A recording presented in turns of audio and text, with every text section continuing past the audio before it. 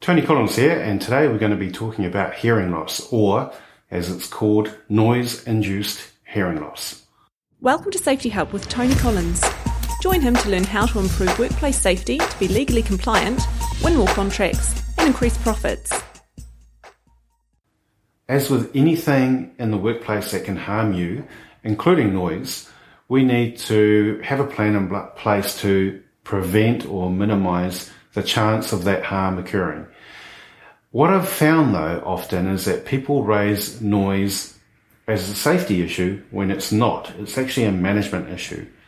And it can cause companies a lot of money implementing safety initiatives.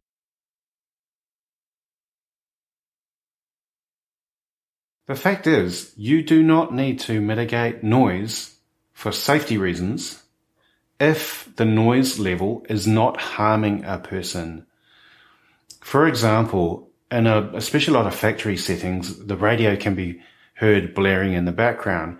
Now, assuming that noise level is not going to harm somebody, and we'll talk about that later, one person's music can be another person's annoyance. And now we've got a management issue.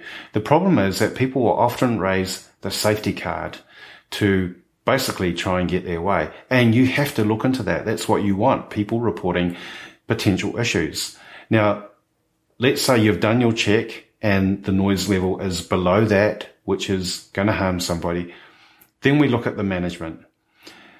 Often, companies, though, may start down a path of managing a safety issue, putting design measures in place, issuing equipment, policies around use of air defenders in a factory setting with the radio blaring, which may mean that the radio gets louder, and those that don't wear earplugs or air defenders actually get exposed to noise levels that then can become harmful. And they have monitoring that they pay for. So you have all this time and resource put into a safety issue, which was not a safety issue.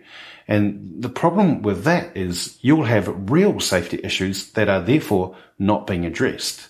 Everybody has limited resource. So around noise, the first step is to analytically take all the emotion away, determine if it is harmful. So how do we do that?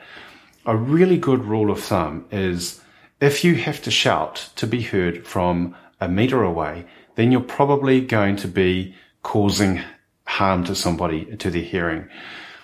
Look, I could tell you all the decibels and all the ratings and times. It doesn't mean maybe necessarily anything to you, but that's a good rule of thumb. If there's a constant noise, which means you need to shout from a metre away, or there's loud impact or banging noises, then that's when you need to bring a technical expert in to measure the how loud it is, the amplitude, and maybe even the frequency of that noise.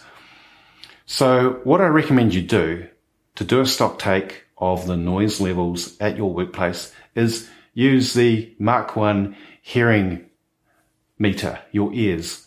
Walk around, or even you can put this in as an initiative in your workplace if you're spread around the country.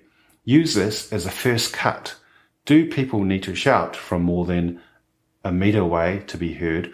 Or are there any loud impact or banging noises occurring? So from that information, you can then determine, all right, we've got some great reporting coming in. That's a good win for communication already and engagement with employees. And now you are using them to identify potential problems. Back to the management issue around noise, that's a completely different issue. And that's not what I'm talking about here. This has been another episode on workplace safety by Tony Collins. For more tips, visit safetyhub.co.nz and join the free newsletter.